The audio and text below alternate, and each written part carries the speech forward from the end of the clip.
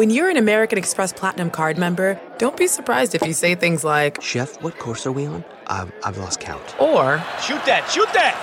And even, "Checkout's not until 4, so..." Because the American Express Platinum Card offers access to exclusive reservations at renowned restaurants, elevated experiences at live events, and 4 p.m. late checkout at fine hotels and resorts booked through Amex Travel. That's the powerful backing of American Express. See how to elevate your experiences at americanexpress.com/withAmex. Terms apply. Angie has made it easier than ever to connect with skilled professionals to get all your home projects done well. Just bring them your project online or with the Angie app and answer a few questions. With Angie, you can book instantly at an upfront price or request and compare quotes from multiple pros so you can find the best price for your project. So the next time you have a home project, just Angie that and start getting the most out of your home. Download the free Angie mobile app today or visit Angie.com. That's ANGI.com. Welcome to the Nerdist Podcast number 889. This episode of the podcast is brought to you by A Game of Thrones Enhanced Editions, which are available on iBooks. And they're amazing. I have read Game of Thrones, and I read it like a couple of years ago, so I have a real book, and I constantly was having to take out my phone or go to my computer and look up, who is this person? Why are they important? How do they connect? Yeah. What family are they in? Or what's their happening? sigil? Like, who are these people? And so, like, at the beginning of every chapter, it shows you a map of where the character is. It gives you a little, like, reminder of what's happening, where they were last time we saw them. And then, like, if someone's name pops up, it'll be bold, and you can click on it. It'll say, this person is so-and-so, and it describes who they are, how you know them. You get these little footnotes, and it will remind you of, like, why whatever is happening is important, or why it's happening, or rumors that might prelude to what's going to happen and stuff like that. It's so convenient. That's excellent. So it's an enhanced book, basically, which is available exclusively on iBooks. So if you go to apple.co/Game of Thrones, you can check that out. Whether or not you've read Game of Thrones, or even if you have, and you just want a more interactive, informational experience, so you don't feel your brain trying to twist itself in half. And the maps are beautiful, and then they have really great artwork, too. Excellent. Yeah. So thank you to George R.R. Martin for making Game of Thrones. Thank you to George R.R. Martin also for the Game of Thrones Enhanced Editions, making Game of Thrones easier for the audience. There it is. It's available at apple.co/Game of Thrones. Not available in all countries. That's something I should say. So hopefully it is available in your country. What is on the Nerdist Community Corkboard? I got a couple of cool things. Is this events at nerdist.com? Yes, or on the Reddit. Subreddit. Yeah, Nerdist subreddit. So Cassidy writes, I'm an intern with the Einstein Project, which is a nonprofit based out of Green Bay, Wisconsin. They work with schools and educators throughout Wisconsin to provide quality interactive STEM education for students. And they are partnering with the Greater Green Bay STEM Network to host an event August 10th through 11th, noon to noon. It's a 24-hour event. It's called 24-Hour Tech Tank at Initiative 1 in downtown Green Bay. They're going to have developers, marketers, designers, other tech professionals all in the same room to develop a website and app for the Greater Green Bay STEM Network. There's going to be food, door prizes, activities, and it sounds like it's going to be a lot of fun. If you want to find out more info about attending, or if you want to volunteer to help out, which she mentioned they need volunteers, you can search Greater Green Bay STEM Network on Facebook to find out more info. And then also Dan Linterson writes, I'm a painter whose work you may have seen at Gallery 1988, which I go to, ThinkSpace Gallery, or various other venues around the country. My paintings take a darkly funny view of contemporary society, often influenced by pop culture. You can see them here at danlinderson.com. And he's going to have a solo exhibition of new paintings opening next month at Jack Fisher Gallery in San Francisco. The show will be open from August 5th to September 30th, and there's going to be a reception on August 5th. So check it out at Jack Fisher Gallery in San Francisco. Excellent. Thank you so much for the Nerdist Community Corkboard from folks like you. This episode is Al Gore, who Al has... Al. Are we on a first-name basis now, really? Mr. Gore has... I'll say Al. Al's promoting an Inconvenient sequel, Truth to Power, which is in theaters in L.A. and New York now, opening wide Friday, August 4th. Tickets and info can be found at inconvenientsequel.com. I saw it. It's great. Now, this was... we've never really had on... I don't think we've had a politician on before. Not. I think this is the first. Yeah, and so for me, rather than getting into the nuts and bolts of like, let's bash one side of politics and not another side, and let's all... I was so interested to hear about the process of how government works. Yeah, and how it's changed. And how it's changed, and sort of trying to unpack sort of the human side. I mean, like, government is, I think some people look at government and they go, well, it's just this sort of like faceless body that, makes decisions based on however it makes decisions. And I think it's made up of humans. And I'm interested to hear how these humans interact and how they react and how do they, So we actually talked a lot about that stuff. So he was really nice and really so cool. and really engaging cool. and it was a fun podcast. Yeah, he was funny. Sometimes I get nervous because I think, if people, to have different types of people on the show, you sort of get in your comfort zone. You're like, no, I know how to talk to actors. I know how to talk to comedians. I can talk to directors. I can talk to musicians. But it was fun for me to sort of step outside a little bit and have a different kind of a conversation. And that's all these are, just conversations. Yeah. It's like, what's human about this person and how do they interact? And so it was interesting to do it. We did it at the Four Seasons where his press junket was happening, and you could see downtown Los Angeles, and there was just like this plume of gunk just like hovering, that just cuts out the middle of the buildings. Terrible smog haze all the time. I know, but then, like I said in the podcast, like I complain about that, and I'm 100% part of the problem. I don't have an electric car. My house is not solar powered. I mean, I am part of the problem. So some of it was, what can I do as a citizen who doesn't, who says like, I want change. Well, I need to be a part of that change. I can't just complain and shake my fists. Like if I'm gonna bitch about stuff, I need to. What can people like me do if we're interested? Yeah. And he talks about that here, and he talks about that in the movie. But it's also just about finding information. Like no matter what you believe or no matter what you think you believe, just make sure that you're sourcing information. Just like seek out information. Yeah. Don't just read headlines. Yes. That's what I say. Yes. So this episode's Al Gore. Also, Stamps.com sponsoring the Nerdist podcast. They've been really sponsoring us for forever. They've been such a great supporter of this podcast. They really are. And so that is why we are loyal about telling you to not go to the post office anymore. You don't need to do it. Buy and print official U.S. postage for any letter, any package, any class of mail using your own computer and printer. You click print, and then you mail it, and you're done. It's so easy. It is easy. It's way easier than going to the post office, which closes, traffic, having the park, getting out, and then everyone. No one seems to I feel like every time I go to the post office, people are like, have never mailed anything. They've never before. been to a post office. Someone came up to April Richardson once. Like she said, this teenage girl came up to her and was like, "How do I mail a letter?" And April was like, "What?" Oh. She was like, "Do I put this somewhere?" And April was like, "You have to put a stamp on it, and then you have to put it in that blue box over there." So just stay at home where it's easier. Yeah, exactly. So just don't even bother with all that stuff. Don't learn how the post office works. Just print stuff out in your home. Right now, you can enjoy Stamps.com with a special offer that includes a 4-week trial plus postage and a digital scale without long-term commitments. Go to Stamps.com, click the microphone at the top of the homepage, and type in Nerdist. That's Stamps.com. Enter the promo code Nerdist. Stamps.com. Never go to the post office again. Here's Nerdist Podcast number 889 with Al Gore. Katie, roll the thing. Now entering Nerdist.com.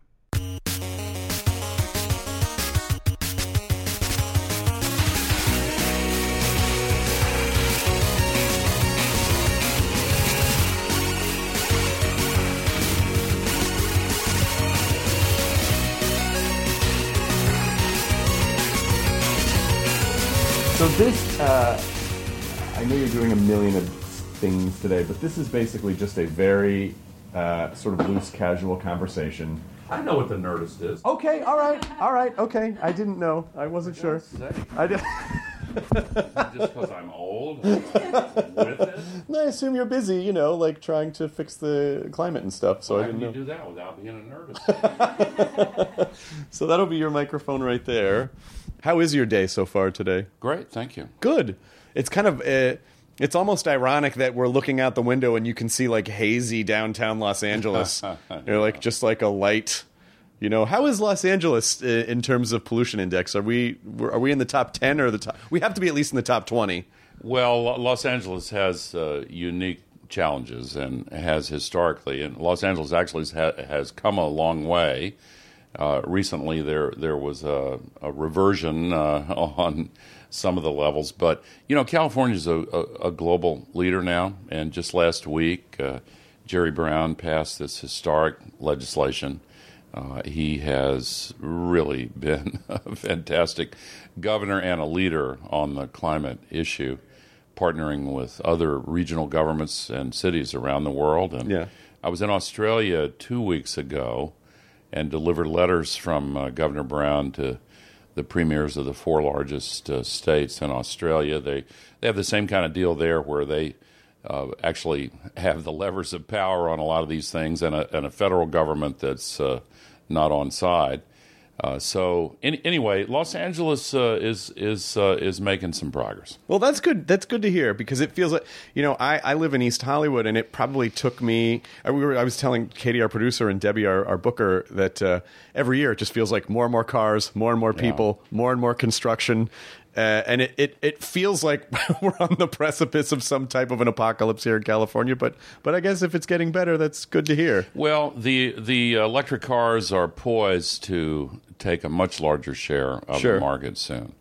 And the U.S. now gets more global warming pollution and conventional pollution from transportation than from the generation of electric power. So the next frontier for the U.S. is really accelerating the shift over to electric vehicles powered by renewable electricity. Right. I mean, I feel I must cop to the fact that I assume this is most people, but I'm a complete hypocrite because I am one of these people that says we need to do something about the environment. We need to do something for the climate. And yet I don't own an electric car. My house isn't solar powered. Well, they haven't. Electric cars haven't really been in the price range to make them affordable for a whole lot of people until now. Right. And hybrids have been in that range, but now the shift to electric vehicles is going to be massive.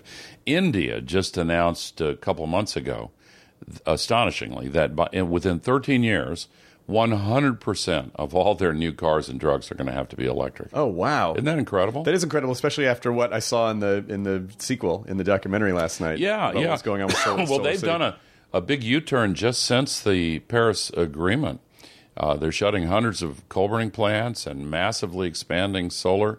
Volvo, by the way, just announced it's going to stop making internal combustion engine-based vehicles by the 2019 model year, which is basically the end of next year.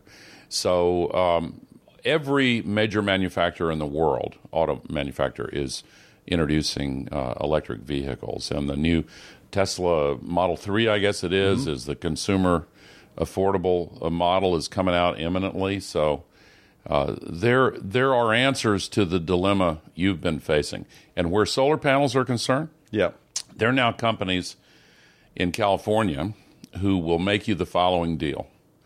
They'll say, we will put solar panels all over your roof tomorrow, and the next day your bills will drop 20% for electricity.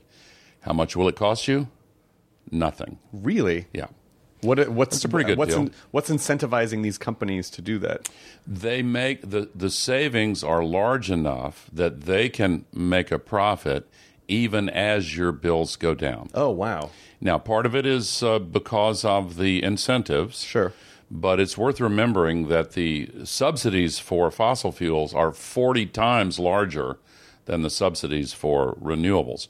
But now a lot of these companies, and Tesla, by the way, is one of them. Solar City was absorbed by Tesla. They're probably the leading company here, but there are several others who will make you that deal. That's great. And I know that Elon, who's basically a modern day Tony Stark, a real world Tony Stark. I was seeing that the ceiling tiles that he was making that were solar tiles, but I think a lot of it is just hoping that the efficiency catches up. It's like if there are more charging stations around and those charging stations could charge faster and more efficiently, I think it'll start to tip more. Rather than, I mean, an electric car is fine if you travel in the same radius, but if you have to go a long distance, I know I was just at Comic-Con and a guy down there had a Tesla and he was like, I'm really nervous about getting home because I don't know, he was at a hotel and he thought he had just enough to get home, but was really concerned because there wasn't really a lot of places for him to stop on the way. Yeah, they call that range anxiety, but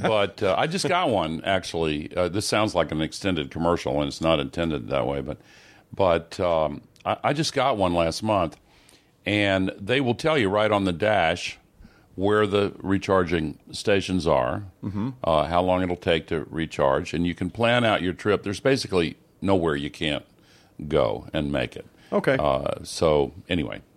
I want to. First of all, I want to. We got to get the Tennessee part of this into the conversation because I'm from Memphis. Oh yeah, that's right. They told me that. Yeah, I grew up in Memphis. I moved there when I was probably my parents moved there when I was in third grade, and then I moved away. My mom and I moved away in high school. My dad, lived in Memphis until he passed away. But Tennessee is such a lovely state.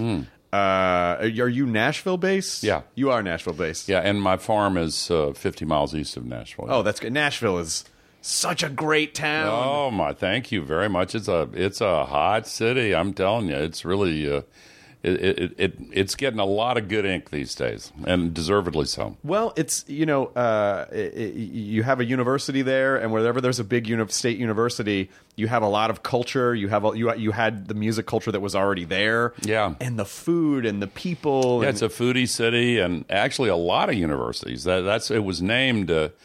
100 years ago, the Athens of the South, because of all the universities there. Vanderbilt is sort of the star of that group, but there are a bunch of others as well. And the culture is incredible. It's the songwriting capital of the world, and one of the three biggest music recording cities in the world. New York and L.A. Being the other two, and the number of artists and also actors who have moved to Nashville. Really, it's an amazing scene there now, and I'm this is against my interest because most of us who live there are not really wanting to encourage faster growth, but it's a great city, really it is. Is that why there's a Parthenon there? Why is there a Parthenon in the middle absolutely. And I remember decades ago when they installed the pagan statue of Minerva in the Parthenon. Some of the fundamentalist preachers were pretty upset. Most of them were fine with it because they understood the whole thing, but a few of them really got upset. But the Parthenon is really cool. Absolutely. It is really cool. I mean, you're just driving around and it's like, there's like a Starbucks right there, and you look across the street from the Starbucks and there's just a Parthenon in the middle of a park. But it's just such a lovely city for culture, and Tennessee is. I have nothing but good feelings about the state of Tennessee. Do you ever? I mean, you must travel nonstop with what you're doing. I travel probably a little too much because I give my slideshow all around the country, all around the world, and I spend a lot of time training climate activists, and that leads me to travel more than I should. Yeah, right.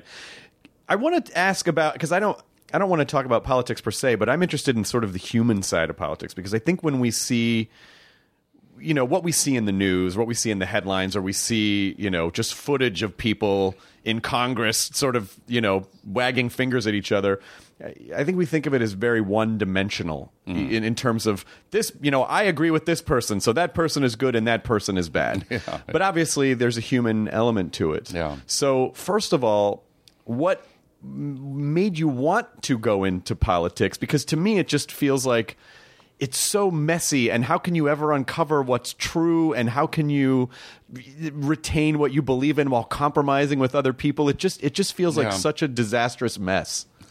Well, first of all, my story is a little atypical in that I was born into your father, yes, family. My dad had been in the Congress for 10 years before I was born, and left the Senate, was defeated in his last election because he was an early opponent of the Vietnam War in the volunteer state, which is Tennessee's nickname. I was very proud of him. But I saw it all my life, and then in the mid-'70s, I was elected to the House. And I've watched it from different points of view all my life. And in answer to your question, I'll tell you a couple of stories. I wanted to do what my dad did when I was a kid, but when I saw the presidency of Lyndon Johnson and the Vietnam War based on a lie with the Tonkin Gulf resolution, and then Nixon followed to that, and I just thought, man, that's the last thing I'll ever do. And I went to Vietnam. I came back, and I worked as a journalist for 5 years, and thought that's what I would be for the rest of my life.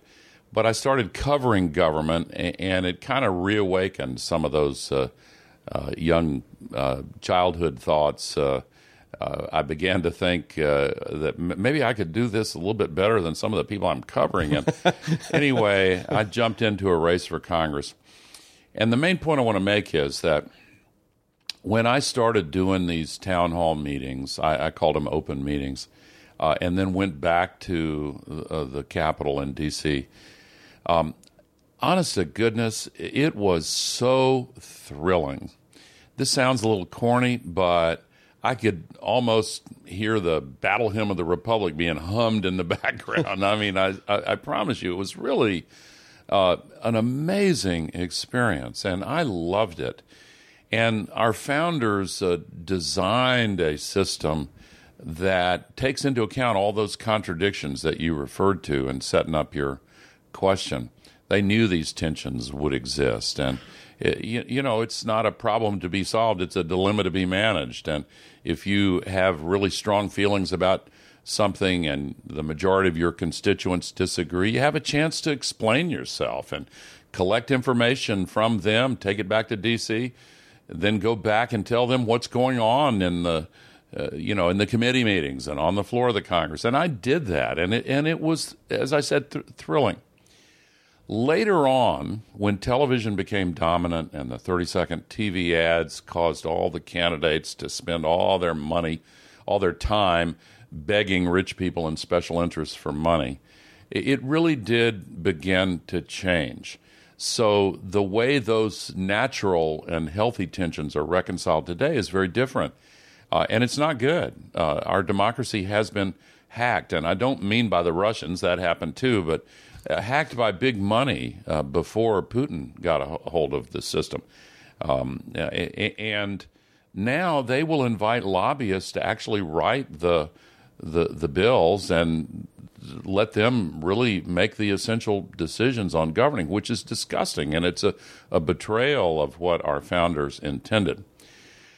In spite of that, I see this process of change continuing, and just as television displaced newsprint and installed gatekeepers that could charge heavy rents for access to the public mind, now the internet-based media, and you are a prime example of this phenomena, not to indulge in idle flattery, but I'll take it really and truly, now you don't have a gatekeeper that you have to pay a ton of money to.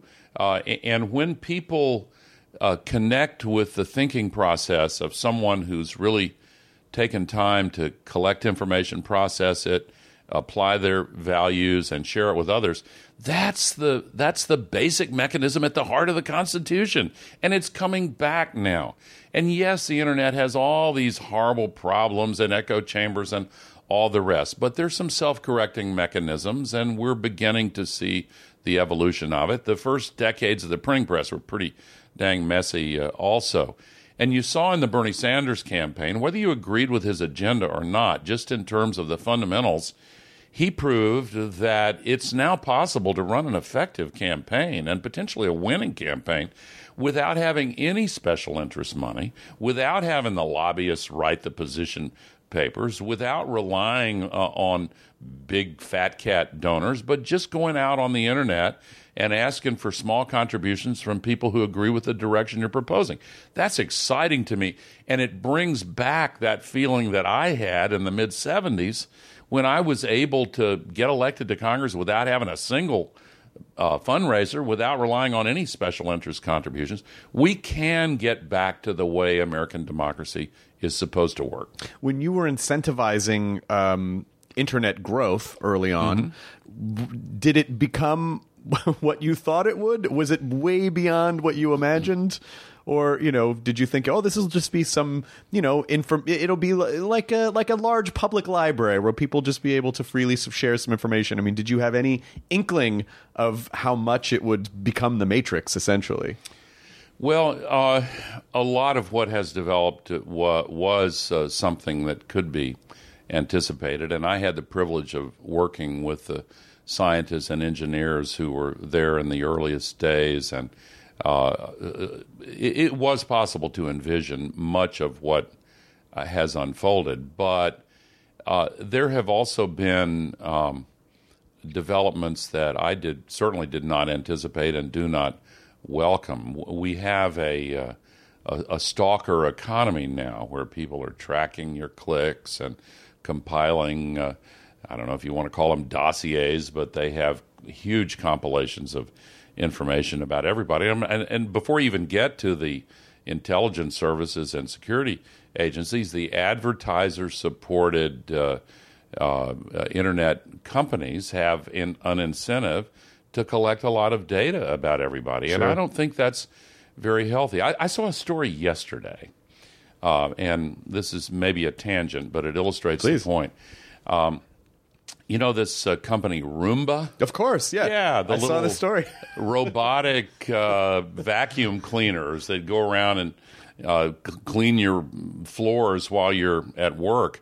And now the story you saw also, they're proposing to sell a roadmap of your house, a floor plan of your house to some of the other companies. And I'm thinking, wow, that would, if I had a Roomba, that would cause me to get rid of my Roomba. I mean, seriously.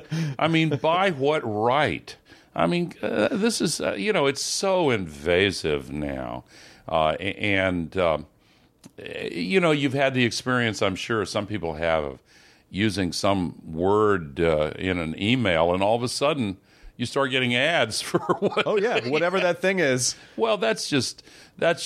I mean, I could, when that first started years ago, it seemed benign, but now when you add it to all of the other information, I just think that we need to really be careful on that stuff and have some restrictions on it. And by the way, I think it's really important to defend the principle of net neutrality. Also. Of course it is. Absolutely. Yeah.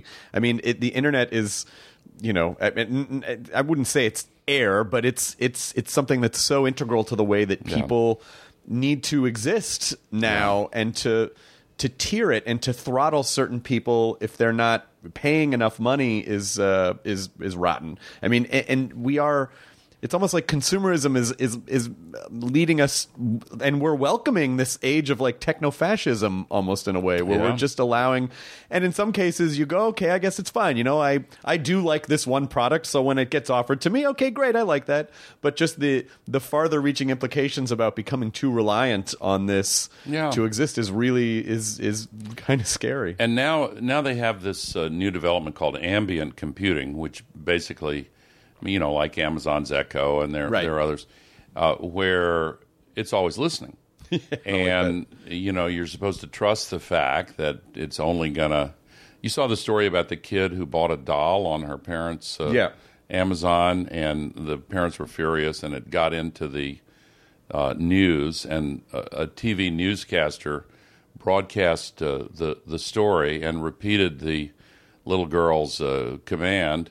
And hundreds of homes bought the same doll because the microphone picked up the order while the TV was on. I mean, it's really, it's a brave new world for sure. It is, and we really kind of have to figure out how to manage it responsibly, and especially, it.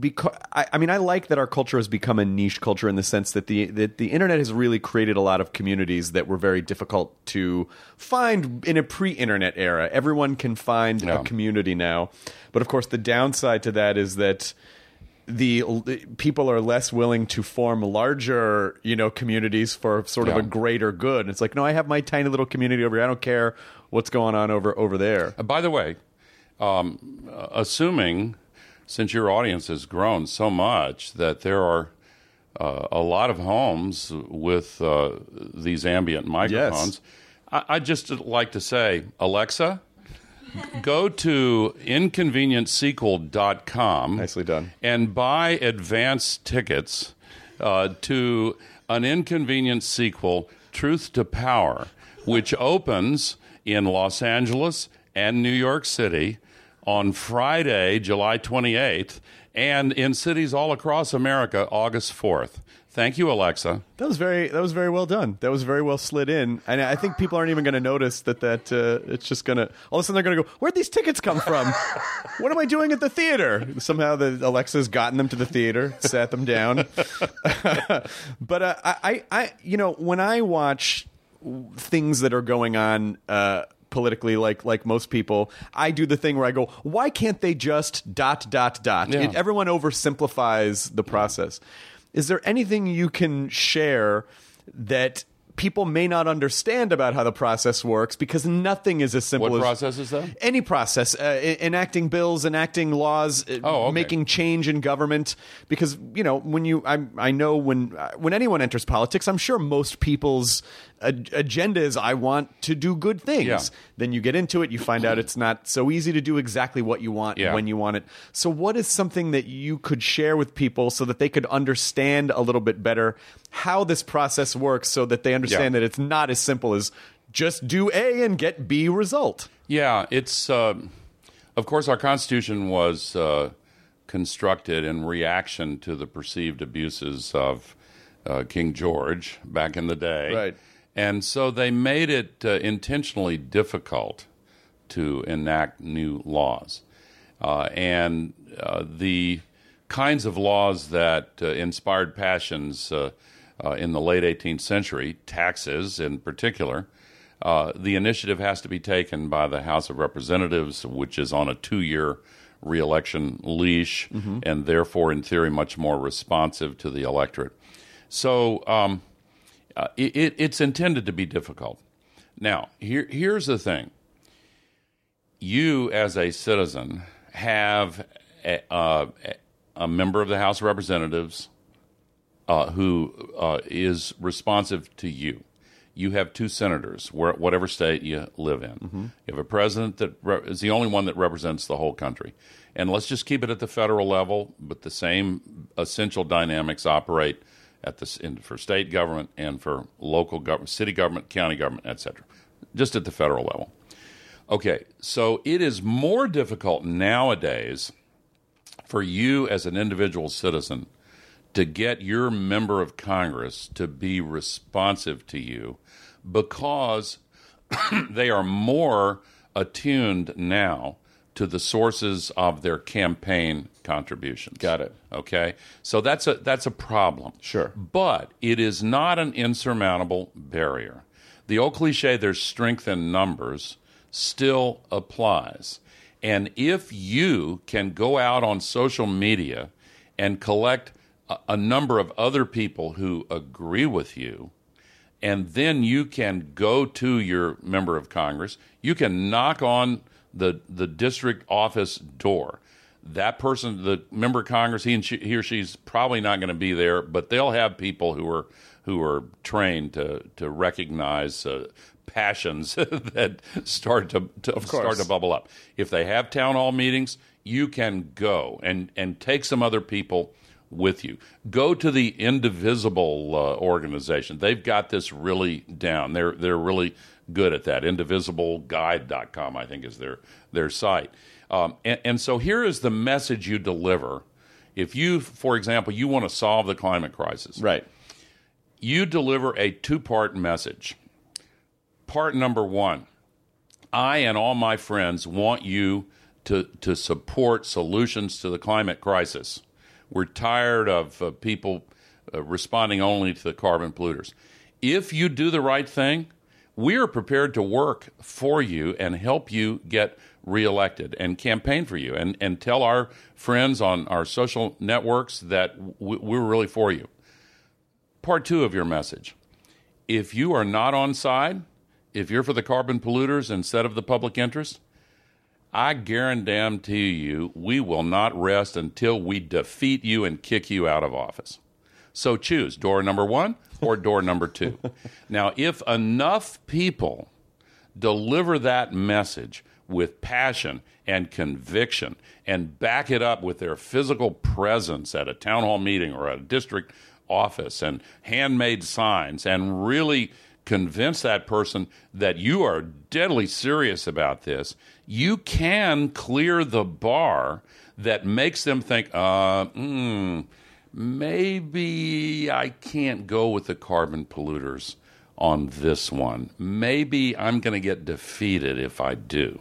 It works. I've seen it work. Well, that's good to hear, because I think that, you know, most people today are a part of hashtag activism, where they just feel like, oh, I tweeted out a thing. I was angry in a moment and I tweeted out a thing, and that was my political activism. No, it doesn't work that way. It doesn't work that way. You got that idea of, you know, showing up in real life is really, I think most people don't do that.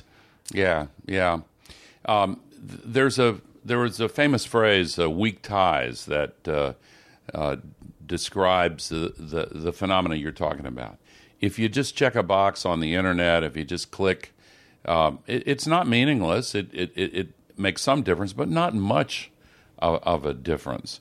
If, on the other hand, you actually show up in person, that does make a difference. And, you know, it's interesting that so many businesses now use this phrase clicks and bricks, where they will use the internet to distribute information and get people into a store or get people to a physical location, but then they're prepared for them when they show up in person.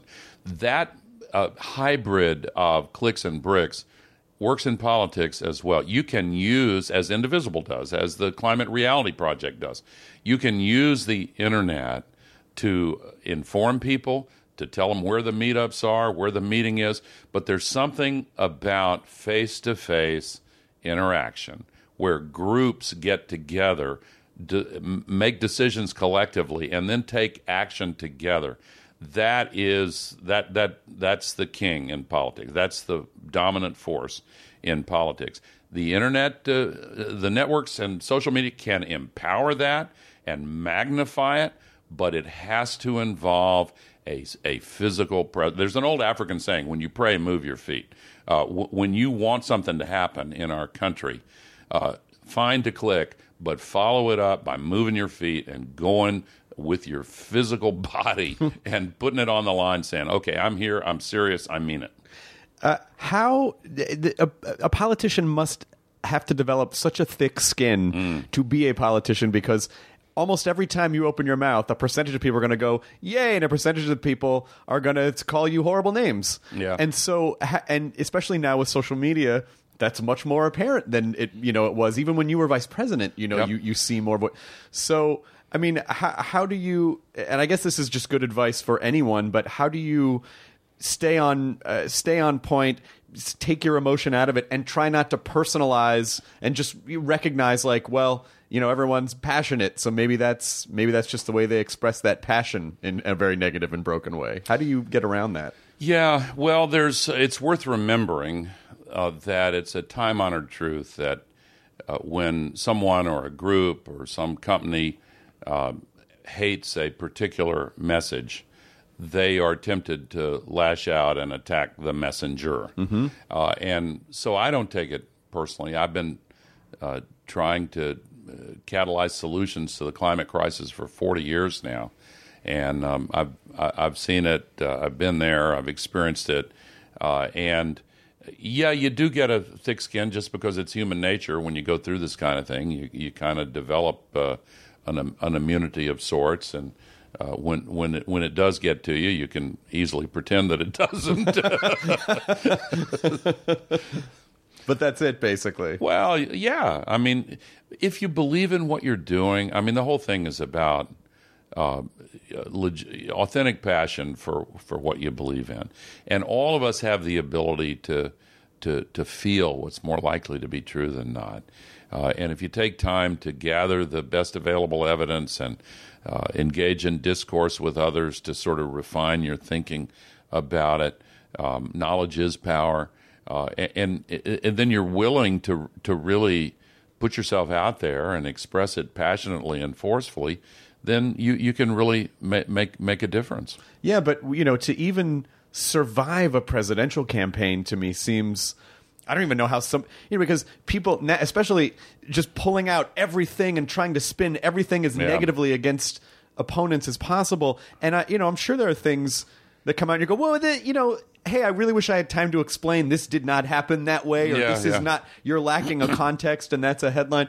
But I guess you really have to figure out how to somehow just push all that out of the way.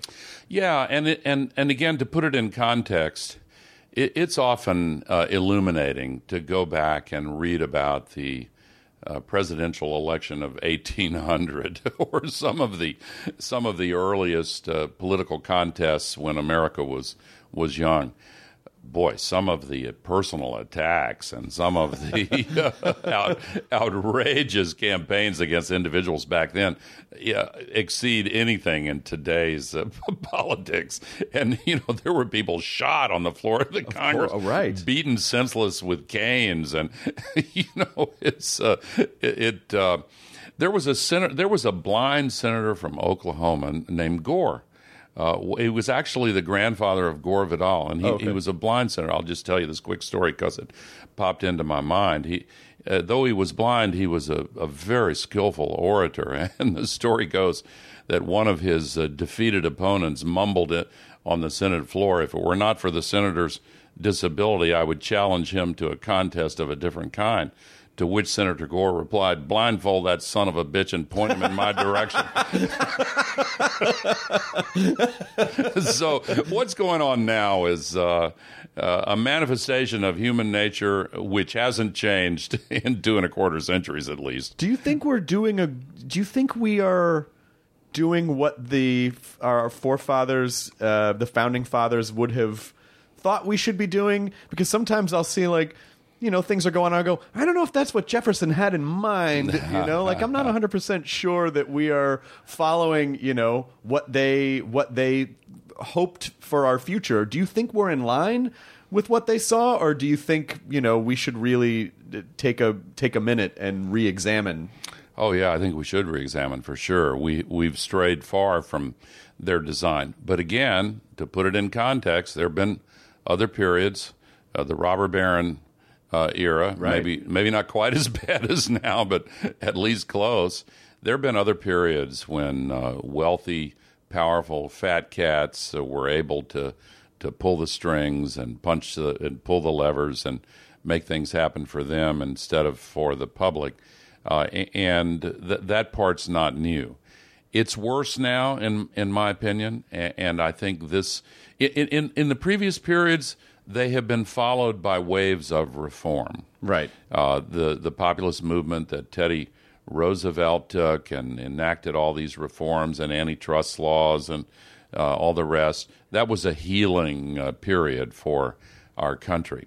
And when the abuses have gotten out of hand, they've often been followed by reforms. We're overdue for a reform movement. But, there's a law of physics that sometimes operates in politics. For every action, there's an equal and opposite reaction. Of course. And the reaction to the excesses and absurdities of Donald Trump is quite impressive now. We're now seeing an upsurge of progressive activism on lots of issues, not least among them climate. That's really unprecedented. The Indivisible movement I mentioned earlier is working with the Climate Reality Project and Paramount and participant with the release of this movie this weekend and over the next few weeks to mobilize people who have really had it up to here with what Donald Trump and his rogue gallery of climate deniers are doing. And I'm optimistic that this may be the beginning of one of those reform periods. And so just for people who maybe don't understand the full scope of everything that's going on, so removing ourselves from the Paris Agreement, which is which is a large arc. I mean, it actually doesn't come in till the end, but a large arc of the sequel is about the Paris Agreement in 2016. So what does this mean, that America is not doing anything to reduce carbon emissions, or is it now on each citizen to do their part to pick up where the government's not putting money into that anymore? Well, it's everybody can make a difference for sure, and you start by learning about it. I hope people will go see this movie because it will tell them what they need to know about the crisis, about the solutions, and about what they can do individually. There is a book being published tomorrow with the same title, An Inconvenient Sequel, Truth to Power. It is partly a guidebook for how you can be an activist, but it also, again, tells you everything you need to know about the problem and everything you need to know about the solutions. But it's not only down to individuals, because we have a lot of governors and mayors and business leaders who are stepping up, filling the gap. They have said in large numbers, we are still in the Paris Agreement. We're going to meet the commitments made by former President Obama, regardless of what Donald Trump does. California, I mentioned, just passed this historic legislation last week. Jerry Brown came from Sacramento for the red carpet premiere Tuesday night of the movie here in L.A. He's been a real hero. And it's not only Democrats. He had 8 Republican members of the California legislature support that legislation, some from very conservative districts. There is now a Noah's Ark caucus in Congress with reference to the biblical deluge, but also with reference to the fact that they come by twos. You can only join with one Democrat and one Republican. So lots of Republicans are now switching on this. And in the movie, there's the inspiring story of the city of Georgetown, Texas. I wanted to mention that. I'm so glad you brought that up. Yeah, Mayor Dale Ross is a conservative, Republican, Trump-supporting mayor of the reddest city in the reddest county in Texas.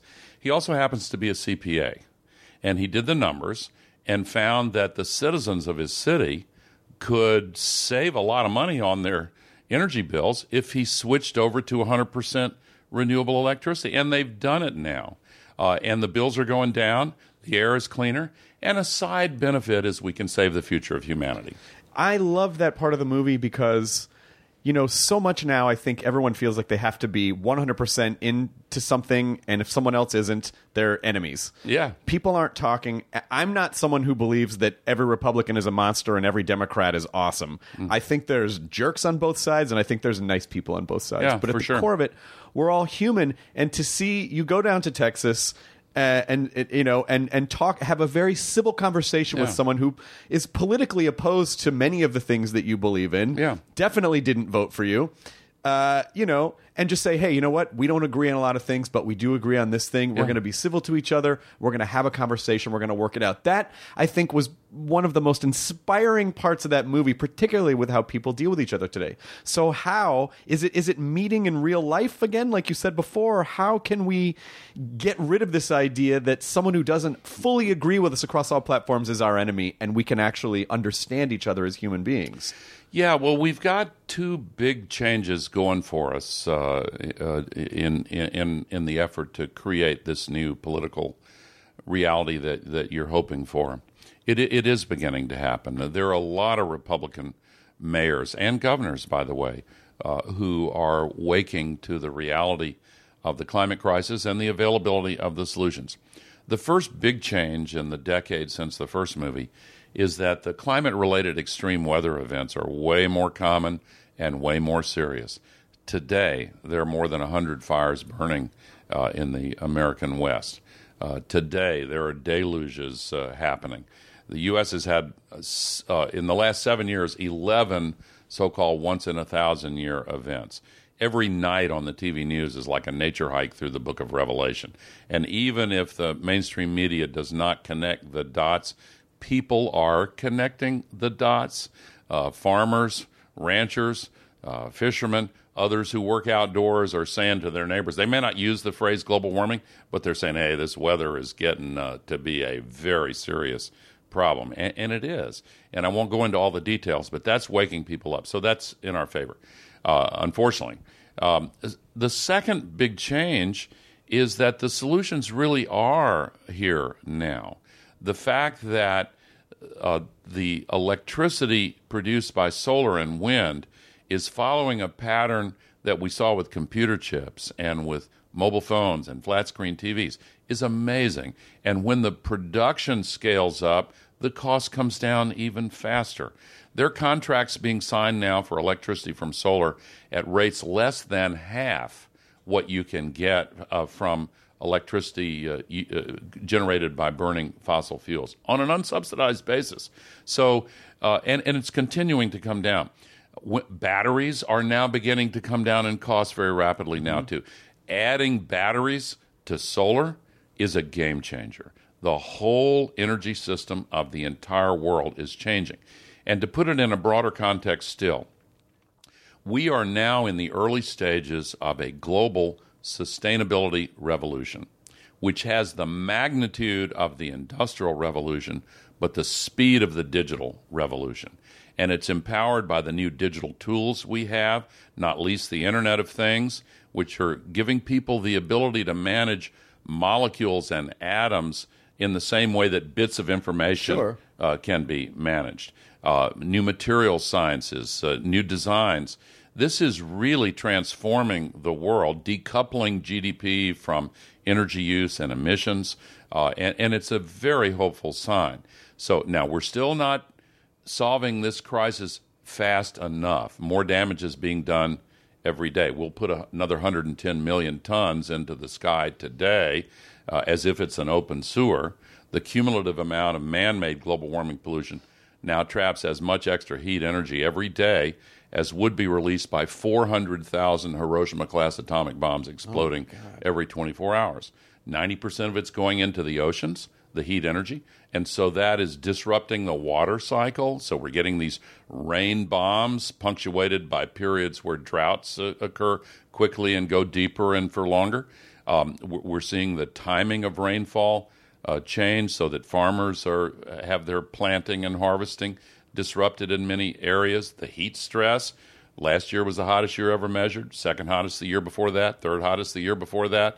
I mean, it's pretty clear. Jimmy Kimmel said recently, the way you know global warming is real is if the hottest year ever is the year you're currently in. And we've all been living through that. And now that we do have the solutions, now that they are more affordable every day, the missing element is sufficient political will. But political will is a renewable resource, and we are now in the process of renewing it. And this climate movement is in the tradition of other great morally based movements that have improved the lot of humanity. The abolition movement, the women's suffrage movement, the civil rights movement, anti-apartheid in South Africa, most recently the gay rights movement. If somebody had told me 5 years ago that in the year 2017 gay marriage will be legal in all 50 states and will be accepted, honored, and celebrated by 2/3 of the American people, I would have said, I sure hope so, but what are you smoking? That just doesn't seem very realistic to me. But it happened. As Nelson Mandela once said, it's always impossible until it's done. The climate movement is right at that tipping point now. What we need is for your listeners, just to personalize it, to make this a priority, communicate that priority to others, develop a conviction and a passion to desire this change, and then use your voice. Win the conversations on climate. The civil rights movement passed new laws when the conversations were won. Use your votes. Use the techniques we talked about earlier in communicating with elected officials and candidates.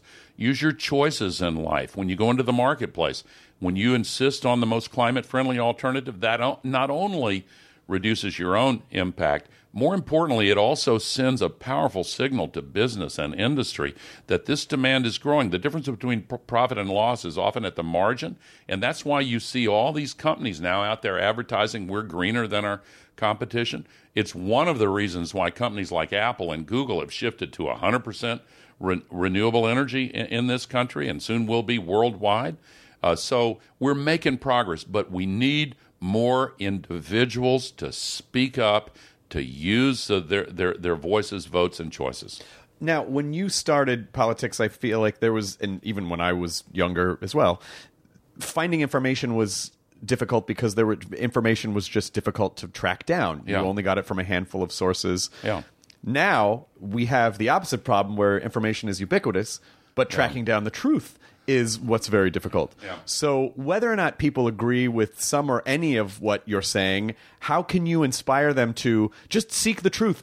How do you find the truth in a world where there's so many stratified layers of crap to sift through, and most people, won't put in the energy to look past a headline. They see a headline, they go, this is confirmation bias. I already believe that, so that's probably true. Yeah. So how do you get them to find what's real? If someone says, well, I don't know about this climate change thing, I'm going to do some research. How do you sift through all the crap to get to I think that's one of the biggest challenges we have as a culture right now, is finding what's real anymore. Yeah, I think that's true, but there's some trusted sources out there.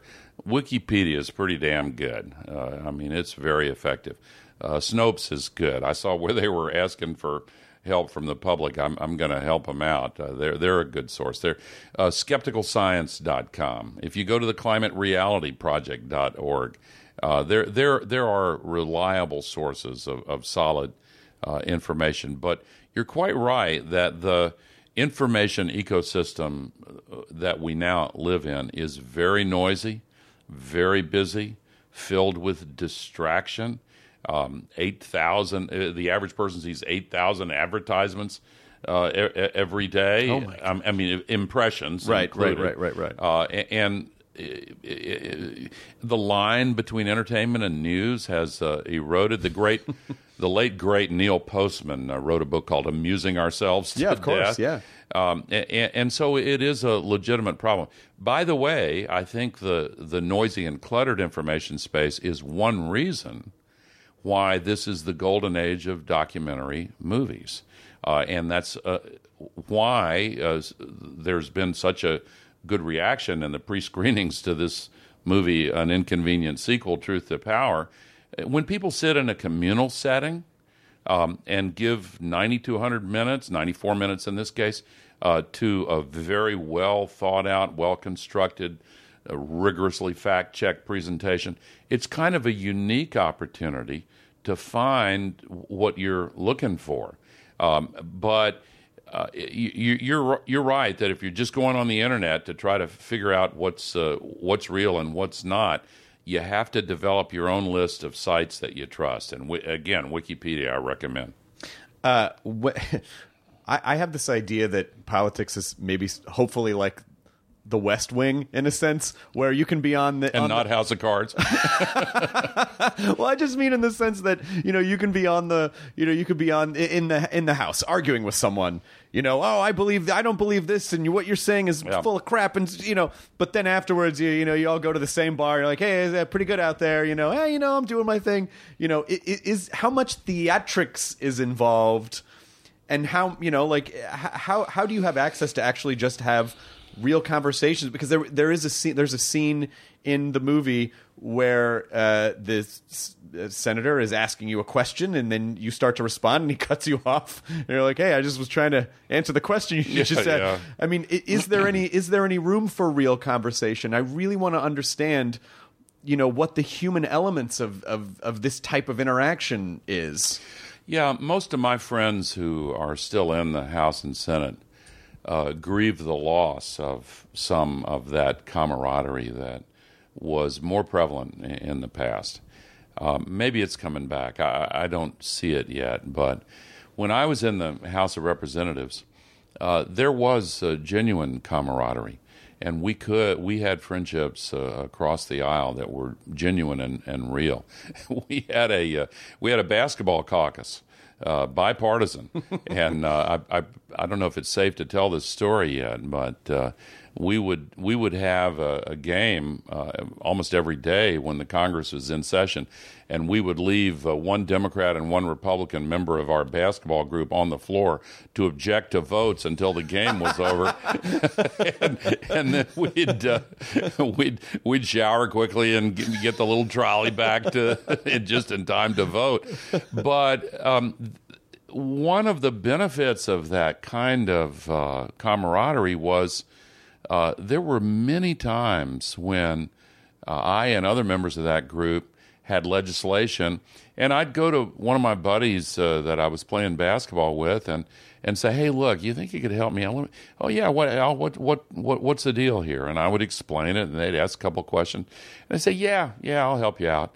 And have you talked to so and so? Yeah. Well, no. Will you help me with him? Yeah. And it used to work that way a lot. And again, what changed that? I think it started with the pressure that came to raise big sums of money. And now a newly elected member of the Congress, their respective party committee will get them on the first day and sit them down and say, look, we've done the calculations on what it's going to take for you to get reelected. You're going to need, your district is so-and-so. You're going to need X million dollars over the next 2 years. That means you're going to have to raise X amount every single day for the next 2 years. You're going to start today. We have a special room off out of the Capitol where you can sit down. We'll give you a computer-generated list of special interests and wealthy people and others who've supported your point of view. And you have to spend, on average, 4 to 5 hours every single day of your life begging these people for campaign contributions. Oh, wow. And so the time, I doubt the basketball caucus, well, I don't really know. I shouldn't say because I just don't know. Maybe they've revived it. But I do know that when you have to spend all that time on the telephone and going to these cocktail parties with special interest to beg them for money, there's not much time left to get to know your colleagues across the aisle, much less develop really close friendships. I actually see some signs of it coming back in the Senate a little bit. I hope what I'm seeing is real. And again, I put some hope in the onrushing internet media, which is making it possible for individuals to use their reasoning capacity and find the best available evidence and convince people. There's also a scene in the movie where you're standing in my mother's home city of Miami, Florida, where you're basically in almost like in knee-high rubber boots, and there's water flowing in because it's the water is overflowing because it's a high tide. It's a sunny day, but it's a high tide. And by the way, I just want to commend you to not that you fought the urge to stand in the middle of Florida after the 2000 election and go, "See, this is what happens, Florida." But honestly, just as we're sort of wrapping this up, because I think you've overcome a lot, and you're still working for people, and you're still working for the environment. And I don't want to rehash stuff, but I'm just curious again on what the human side of this is. But because this is about overcoming odds for people who are overcoming anything, and so after the last election that you ran in, it's the day after.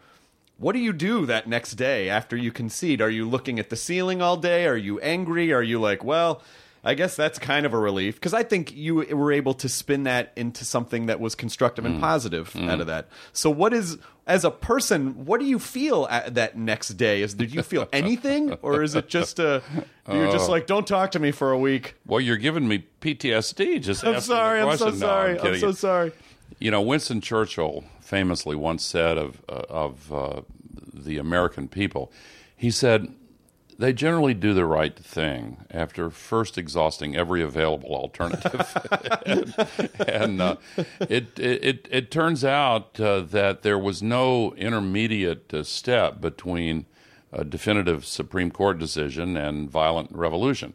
And having discarded the latter option, I decided to do the right thing. I exhausted every available alternative. But more seriously, I have felt lucky and privileged to find a way to serve the public interest outside of the political system and to continue passionately advocating for solutions to the most serious crisis we've ever faced. And this movie, An Inconvenient sequel, Truth to Power. Did I mention the name of the I'm not sure if you did. So did I mention the website, inconvenientsequel.com? No, I don't think so. I don't think it's come up at all yet. Alexa, if you can buy advance tickets at inconvenientsequel.com. And the hashtag #BeInconvenient. I think I've got all the plugs I intended to get in. But seriously, I have really found a source of joy in pouring all my energy into this cause, and it gives me energy back in return. So I've put a lot into this movie. The directors, Bonnie Cohen and John Schenk, have, in my biased view, done a fantastic job, and I hope everybody will see it. What is a piece of advice, as we're wrapping this up, that you can give to people who feel like, I was on one path and there was a roadblock, but I'm not going to give up? Like, how do you, what keeps you going, and what advice would you give to people to stay focused, be true to who they are, find what it is that they want to do when roadblock after roadblock might come up? How do you push through? Well, just never give up. Just keep pushing, and remember that all of these great causes have eventually won out. There is a great line of poetry from Wallace Stevens that I actually cite in the movie. He said, "After the final no comes a yes, and on that yes, the future world depends." We have seen that phenomenon happen over and over again in human history. When the odds have seemed impossible, people who care passionately and who are basing their arguments on the best available evidence and truth as they feel it deeply do have the ability to eventually overcome the distractions and the false arguments that are always thrown up. If it's worthwhile, you can win. Just keep going. Excellent. I thank you so much for your time. Well, it was really nice chatting with you. I've enjoyed it too. I hope you have, and I hope you have. I hope you have a great rest of the time promoting the film. Hopefully, people will go see the movie. Just in case we didn't mention it, it is an inconvenient sequel, Truth to Power, and it's available. Is it available to purchase anytime soon? I know it's in limited release. No. The website inconvenientsequel.com is a place where you can buy advance tickets in your city. It opens July 28th in New York and Los Angeles, and everywhere a week from Friday, August 4th, all over the United States. And it's going to be shown in countries all around the world soon after that. Excellent. So we end the podcast by saying, enjoy your burrito. It's how we tell our audience to enjoy their present. Enjoy the present as it's happening. Would you sign us off today, Mr. Gore? Just say, enjoy your burrito. Enjoy your burrito. Perfect. Thank you so much. Now leaving Nerdist.com. Enjoy your burrito. Who really pays the price for free porn? Find out in The Butterfly Effect with John Ronson, a former Nerdist podcast guest. A gripping new original audio series available now from Audible. Listen as best-selling writer of The Psychopath Test and frequent contributor to This American Life. Ronson leads you through a journey for answers in unexpected places and uncovers surprising consequences that popped up when the world got what it wanted, seemingly free porn. Lives were mangled, fortunes were made, all for your pleasure. Listen to the stunning new audio series from Audible now at audible.com/butterfly. Welcome to Pura, the most pristine, safe, climate-stable city on Earth. A haven amidst the wreckage. Here, you're safe from heat domes, superstorms, water bandits in the outer lands. There's no crime in Pura. No murder, no suicide. And best of all, there's no cost to join us. In Pura, we promise to keep you safe. They killed her! You took everything! In a world that doesn't feel so safe anymore, we're waiting for you. Here, in Pura. The Last City is a new scripted audio drama from Wondery. Enjoy The Last City on the Wondery app or wherever you get your podcasts. You can binge all episodes of The Last City right now, ad-free on Wondery Plus. Get started with your free trial at Wondery.com/plus.